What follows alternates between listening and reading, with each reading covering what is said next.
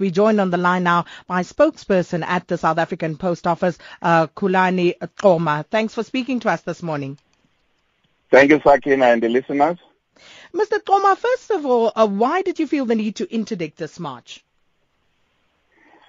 Well, obviously from the side of management, we have a responsibility to protect the interests of the organization.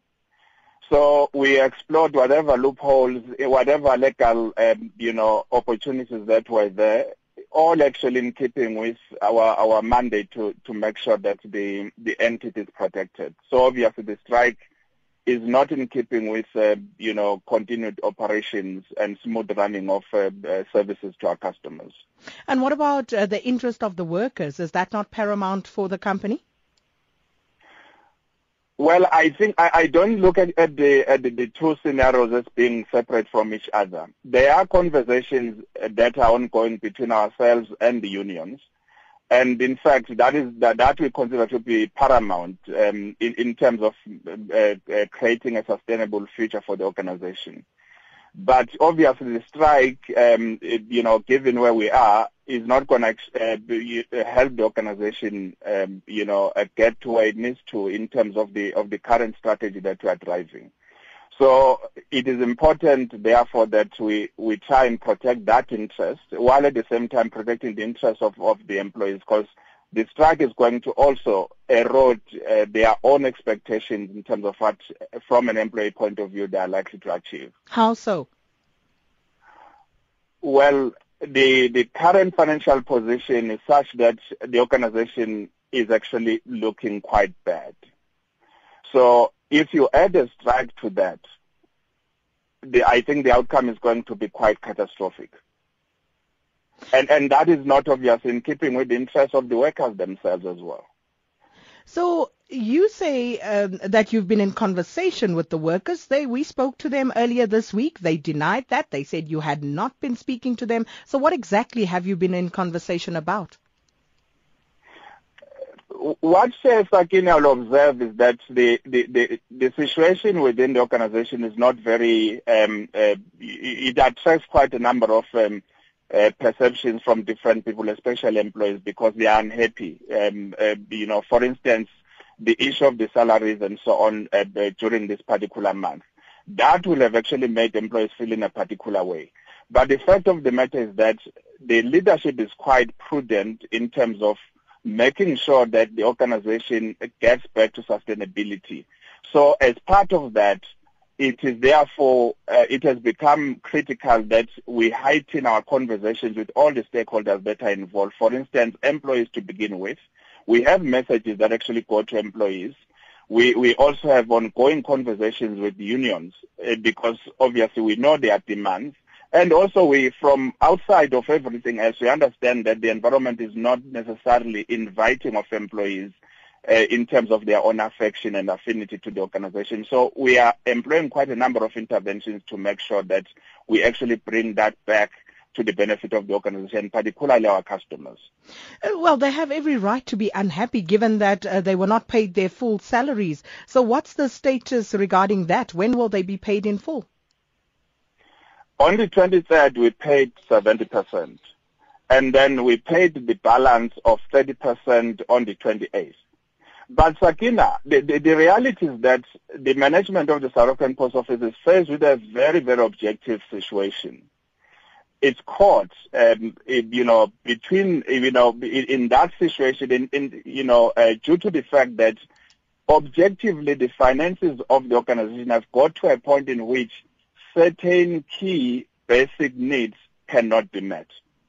And when to go to your point about the salaries, yes, the salaries are actually split into two, and that was actually after a huge, work that was done to try and honor them, because we understand that salaries are very personal. They actually evoke emotions, but most importantly, we are acutely aware of the economic situation of the country. So we cannot actually irresponsibly seek not to actually do this honor this very important commitment. So what does that mean? Does this mean that you are not in a position to guarantee workers that their salaries will be paid going forward? What you have said to colleagues is that at any point, especially when we feel we're not going to be able to honor salaries, we will actually talk to them. So we cannot at this point, I don't think it will be responsible enough of us to actually send a permanent message to, to the world saying that we're not going to be able, or their salaries are not guaranteed. We're talking about the month of October where we had to split salaries.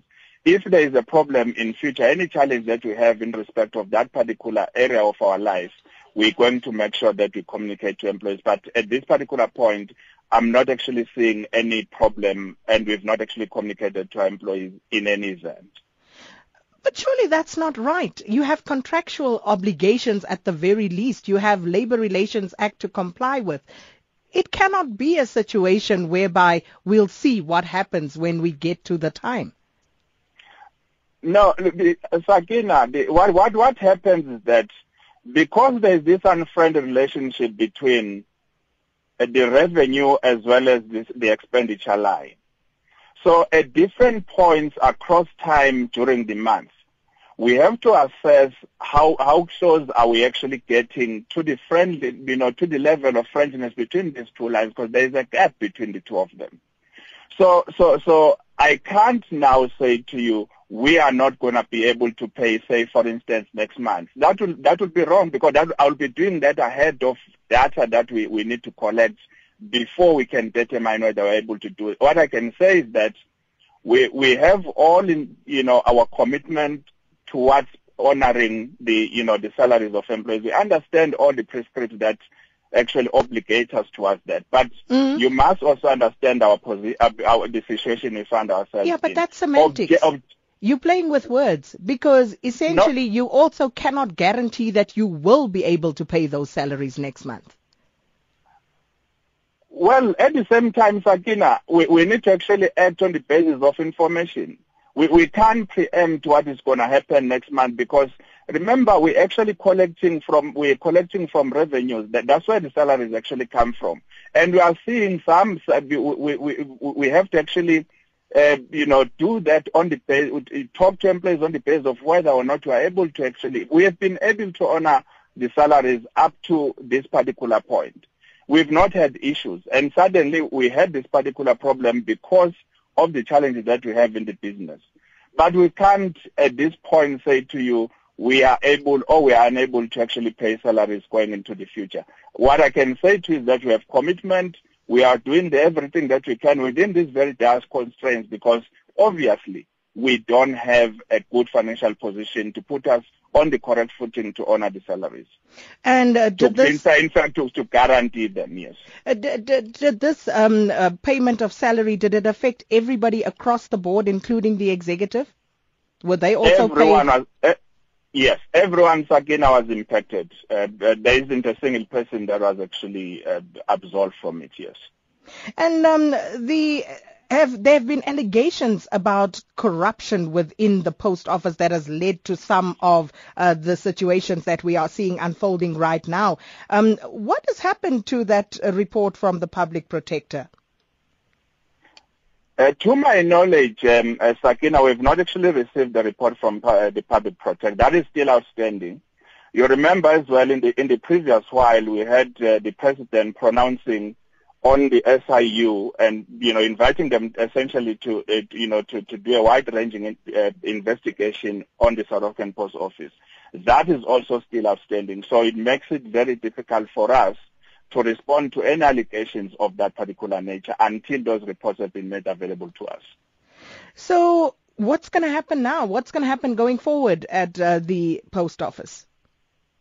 There is work that is happening, Sakina. Obviously, the organization is facing a situation that is well documented, but that's not the message that we're seeking to send to the people. There is a new board now that has been appointed by the minister. There is a new strategy that we are all actually huddled around and seeking to implement, because it envisages a different future for the South African Post Office. So all hands are on deck. That is why we are saying that we cannot afford a strike, because then it detracts and it undermines all the efforts that we have made. We have actually all the milestones that have actually made from the point when the administrator was appointed to date. So yes, there's work that is happening. The situation is not going to be permanent within the South African Post Office. We need everyone to actually support us, especially starting with our own employees and unions. And the situation around the acting CEO, is he still with the organization? Has he resigned? He's still with the organization. So he hasn't tendered his resignation? Well, he has resigned, but he's still with us. So he hasn't got to a point when, he effectively leaves the employ of the organization, yes. So when does he intend leaving? Well, that's it. There are internal conversations on that. I will not be able to share that with you, Sakin, unfortunately. But there are conversations in terms of how, he departs in a manner in which, there will be sustainability at that level of leadership.